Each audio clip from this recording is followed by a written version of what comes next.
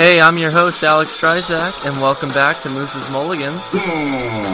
So this week we're continuing our discussion on the mental health of student athletes, and we're actually going to the NCAA website. This website is supposed to help with the mental health concerns of student athletes. So let's get into it, and let's start. Alrighty. Welcome to the lesson about supporting mental wellness for you, the student athlete. After going through this module, you'll have a firm understanding of how to improve your own mental wellness and how to assist others who might need help. So this is just the intro slide that tells you what this website is made for, to help student athletes know how to handle their stress and if something is wrong, how to approach it. Good mental health is not just the absence of mental health diagnoses such as depression or anxiety. Rather, it refers to your overall psychological well-being, from the way you feel about yourself to your ability to manage feelings and deal with difficulties. Think of it as existing along a continuum. Thriving and resilience exists on one end of the spectrum, with severe functional impairment on the other. It's normal for your mental wellness to fluctuate along this continuum. However, if you notice that you find that you spend most of your time on the right half of the continuum, you likely need to seek care from a professional mental health provider. For this slide, what I really wanted to focus on was the difference between the periodic distress, which is on what they call the self-care and self-support side. It's right next to functional impairment, which is on the professional care side where you need help. And I wanted to talk about the importance of trainers being aware of the differences between these two. So first, let me play you from the slide what they say about periodic distress. It's common to fall into this range on the continuum from time to time. Here, temporary feelings of stress and worry begin to manifest, but they are easily reversible.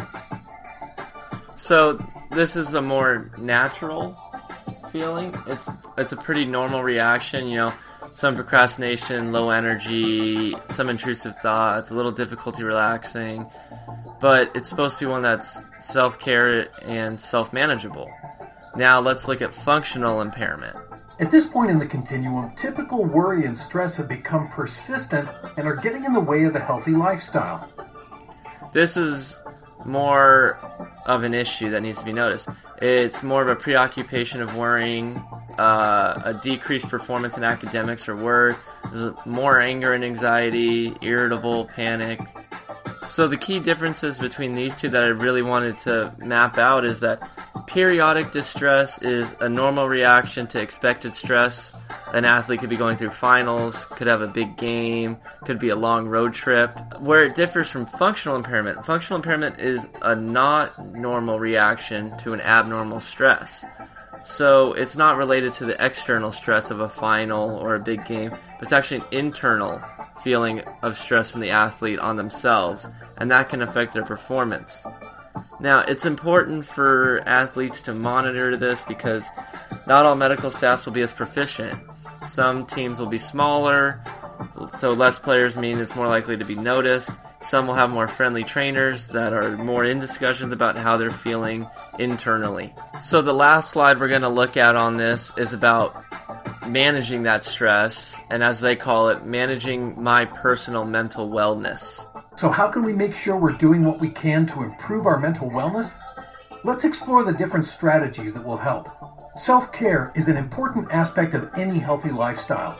So while you're training for the next big meet, keep in mind these various techniques for attending to your own mental wellness. So the first icon I wanted to look at on here is the one about sleep for a student athlete. It's important to make sure you get enough sleep. To get a good night's sleep, make sure you establish and maintain a regular bedtime and waking time. Your room should be clean, cool, and quiet with minimal distractions. Try not to eat or drink alcohol before bed or consume any caffeine beverages, such as coffee or soda, after 4 p.m. And if you're taking any medications, ask your doctor how it may affect your sleep. So for a student athlete, it is very difficult to manage sleep. I would say it was the toughest part of it all, because with early weights, changing practice times, with tests, finals, and also during season you travel to all different kinds of time zones and late travel times, early travel times, it can really start to wear on an athlete. It becomes harder when you fall behind to keep your room clean, cool, and quiet, And also, it's difficult not to have a distraction when you're trying to do your homework in your room, you have your laptop. It can be really difficult to block out these distractions and get to sleep, especially keeping a regular bedtime and a regular wake time. I can tell you what, if I don't have wake to 6 a.m., I'm going to change my wake time for that day. And sometimes you're even more responsible than for just yourself. You're more responsible because you'll have teammates that you're rooming with, and then you're put in charge of also helping them get up and get to weights in the morning, which just doubles, triples your stress because you're worrying about more than one person now. So the last thing I wanted to look at as a mental tool to help is breathing. Learn how to manage your stress. All student athletes experience stress, but you can learn how to cope with it and even use it to your advantage. Identify and practice positive stress management strategies. One of the easiest coping strategies you can use right now is deep breathing exercises. Slowly breathe in through your nose, out through your mouth. So I read the book, The Miracle of Mindfulness, and I felt that it taught me how to control my breathing very well now and how to handle stress much easier. You can use this breathing to your advantage. You can use the deep breathing to fool yourself into being calm in super stressful situations, because that breathing gets the oxygen through your body and keeps you relaxed with the deep, slow breathing. Alright, don't try to strike everybody out. Strikeouts are boring. Besides that, they're fascist. Throw some ground ball. It's more democratic. And most athletes are working on getting physically strong. This can help you get mentally strong. Controlling your breathing, some athletes say it slows that really impactful moment of a game or situation down when they're controlling their breathing. It almost like everything's moving in slow motion. And that mental toughness can come from those deep, slow breaths and being in control of your breath. So that was just an interesting look at how the NCAA is teaching student athletes how to handle what they call their personal mental wellness. I think it's important for student athletes to know the stress that is coming to them when they start becoming student athletes, and there are ways to help handle it. Some situations may be very difficult and may lead to a lot of stress, but hopefully we can keep the athletes in that periodic stress area before it gets into the functional stress. It's also the fact that most athletes that would have a physical injury are more likely to report it because they feel they need to perform at their highest physical ability, but they're less likely to report a mental issue going on because it's internal, and also they feel it might not affect their performance as much as it can. Alright, moving on to our next topic, we're going to talk about some MLB baseball with the exciting trade deadline coming up. And we're going to bring in Mark Berquist to talk about it, but first he wants to make a statement about mental health for student athletes. So hey Mark. Hey Alex, how's it going, man? Good, so tell us what statement you wanted to say. Well, just being a baseball player, and I know this is something you can attest to because you play the same sport. Mental wellness as an athlete is probably the most important thing you can have, because once you get in your head about something, and this is something that I've personally been through, once you get into your own head that you can't do something, you're not going to be able to do it because you're telling yourself that you can't. So I believe that mental wellness as a whole is something that every athlete should strive to be good at, have a good mental wellness, and just know that when you think positive thoughts, just thinking positively about everything around you, things tend to go better, not only in the sport that you're playing, but in life in general. And so I think just having that top-notch mental game is the most important thing an athlete can have. Definitely believe in the positive spirit around you. So, yeah, absolutely. So now we're looking at the MLB and some teams trying to add some positivity to their playoff run. Just wanted to ask you, so far, I mean, what have you thought about some earlier trades this trade deadline than what we're used to? No way! You know what? I love it. I love that teams are realizing that they have to take the opportunity when they can instead of waiting until July 31st If you think you're going to make the playoffs on July 15th, why wait until the 31st to make that trade? You know, Right. Make your team better as soon as possible. I really liked, as much as I don't like the Yankees, I really liked that trade that they made to get Robertson, Conley, and Frazier. I think Frazier fills a big hole at third base. Chase Headley just wasn't getting it done there. Hasn't been all that great since that incredible second half he had in like 2012 with the Padres. And they just turned their two-headed monster into a four-headed demon thing. Pen. Yeah, You know, it's unreal. I'm interested to see how Garrett Cooper does at first base too, because he was an interesting pickup that not many were expecting. He's a cheaper one where they didn't have to give up as many prospects, so I think he could have a big impact. Or they'll rely on him at first base and he won't provide. So, and it's really a shame that they couldn't get out of Graveberg what he anticipated after just the incredible spring that he had. It was unbelievable, and he's been injury ridden all year, hasn't hit well.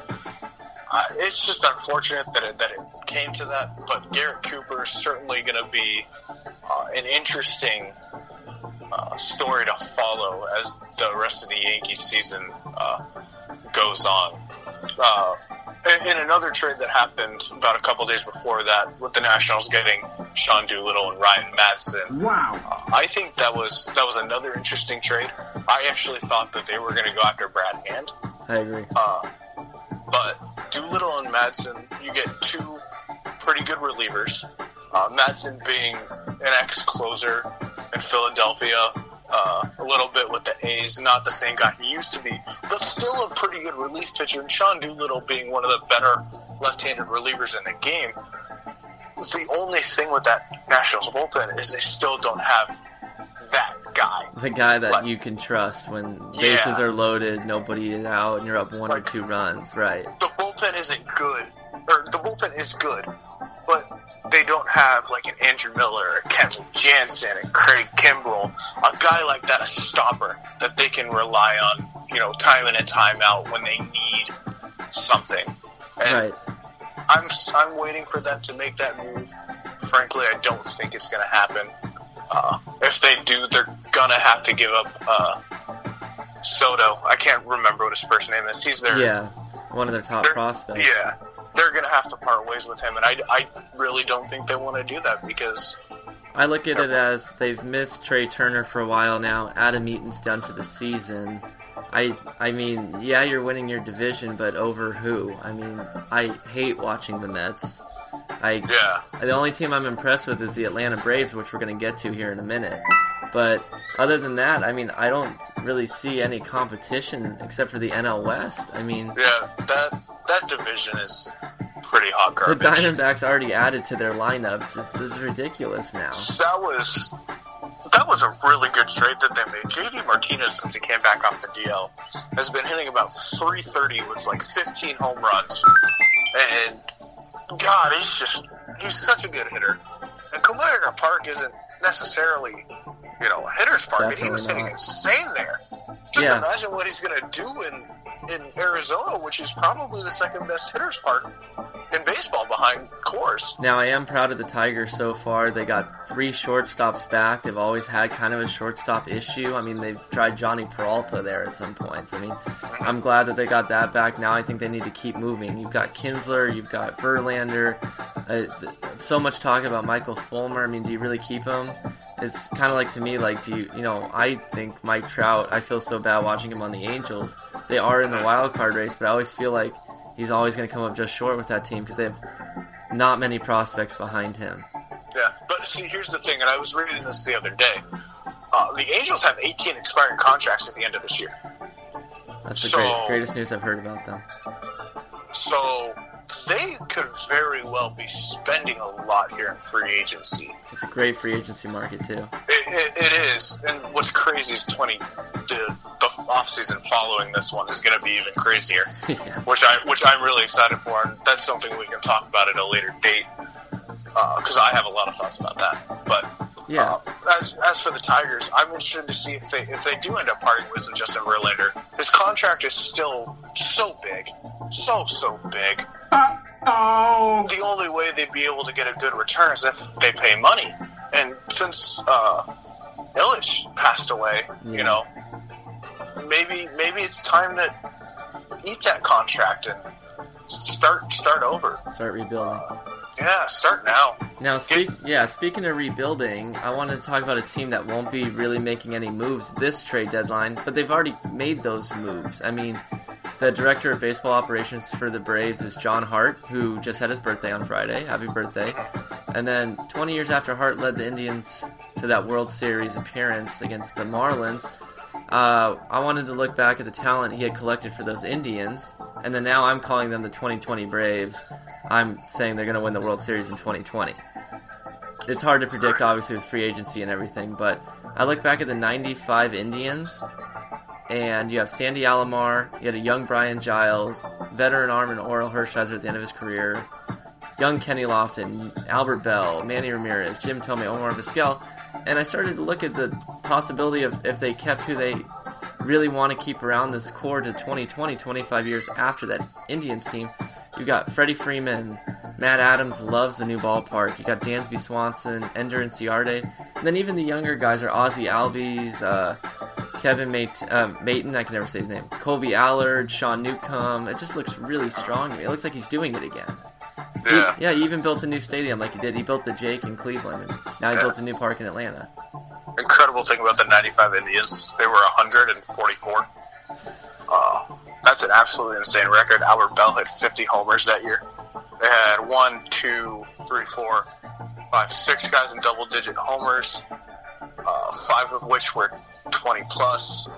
Got Eddie Murray at the end of his career with 21 homers, Manny at the beginning of his, Lofton in his prime, Jim Thome playing third base, which is something I never saw. They were even better than the 97 team that came one inning away from winning the World Series. That's what's unbelievable. If John Hart can do that, now it may not be the same because he is the director of baseball ops, but what I've seen from Capalella, the new general manager, and this is just, he likes to do these ask copy things on Twitter under the Braves Twitter handle, which is @Braves, for those who care. He really takes pride in trying to get this team better. Do you know, was the Shelby Miller for Dansby trade, was that under Capalella? Yes, it was one of his first moves. That was his first one, right? Yeah, it was. At the time, we thought, oh my God, that is such a steal for the Braves, getting rid of Shelby, trading Shelby Miller for the number 1 overall pick. And we thought Shelby was going to do pretty well in Arizona. Also, that was the problem. Shelby has been, quite frankly, he's been terrible.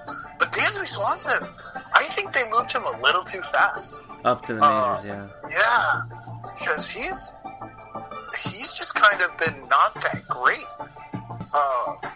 He never really had an outstanding tool. Here's the thing I tied Dansby Swanson in with. John Smoltz, he's an MLB Network analyst now. He pulled up the stats of him, Maddox, and Glavine in their rookie years and showed they had double-digit losses. Their ERAs were over 4. They looked terrible. They looked nothing like Hall of Famers. And he just said what was so great about the Braves was they gave them a chance to learn. They kept playing them. And by their 3rd, 4th years, they had learned what works, what doesn't, what to change. Smoltz had learned after his Tommy John what to adjust. And so I think that's what they're doing with Dansby Swanson and all these other young guys is they're just giving him a chance now, letting him learn and saying, look, we're not going to win anyway. Let's just keep building for 3-4 years. You can learn up here. And they're actually winning now. It's pretty cool. Yeah. The one thing I would like to see them do, knowing that they're not going to win, is call up their top prospect, Ozzie Albies. I'm waiting for that, too. I want to see what he can do next to Dansby. I would put him at... where would I put him? He's just so fast, and he's got such a good contact with his bat. For this, you want him to be a future up-the-middle guy, second base or shortstop. But at this point, at least to get him playing time, I wouldn't be surprised if they called him up and then used him as a utility guy. Definitely. But I know that's why they haven't called him up, because there's not really any place to put him. You got Brandon Phillips at second, who you're paying $15 million. And then now you got the whole Freddie Freeman at third base experiment, which has been quite interesting, I'm okay to say with the it. very least. I love it. I think it's awesome, and I think that's such a selfless move by Freddie Freeman to say, hey, we got this guy playing really, really well at first base. Give me a shot at third. So I think between Julio Teheran and Freddie Freeman, and I think Ender Inciarte is a very underrated center fielder. Between those three guys and Dansby Swanson, I think they really, really have something that they can build around for the future. Fulton Nevich is starting to come into his own a little bit. Right. You got Sean Newcomb. You got Luke Jackson, who's somewhat emerging as a very, very good bullpen piece. And you got Arodys Vizcaíno, who throws 113 miles an hour.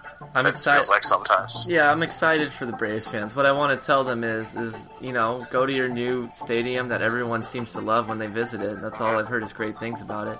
Enjoy your new stadium. Enjoy the next few years as your team rises up in a pretty weak NL East.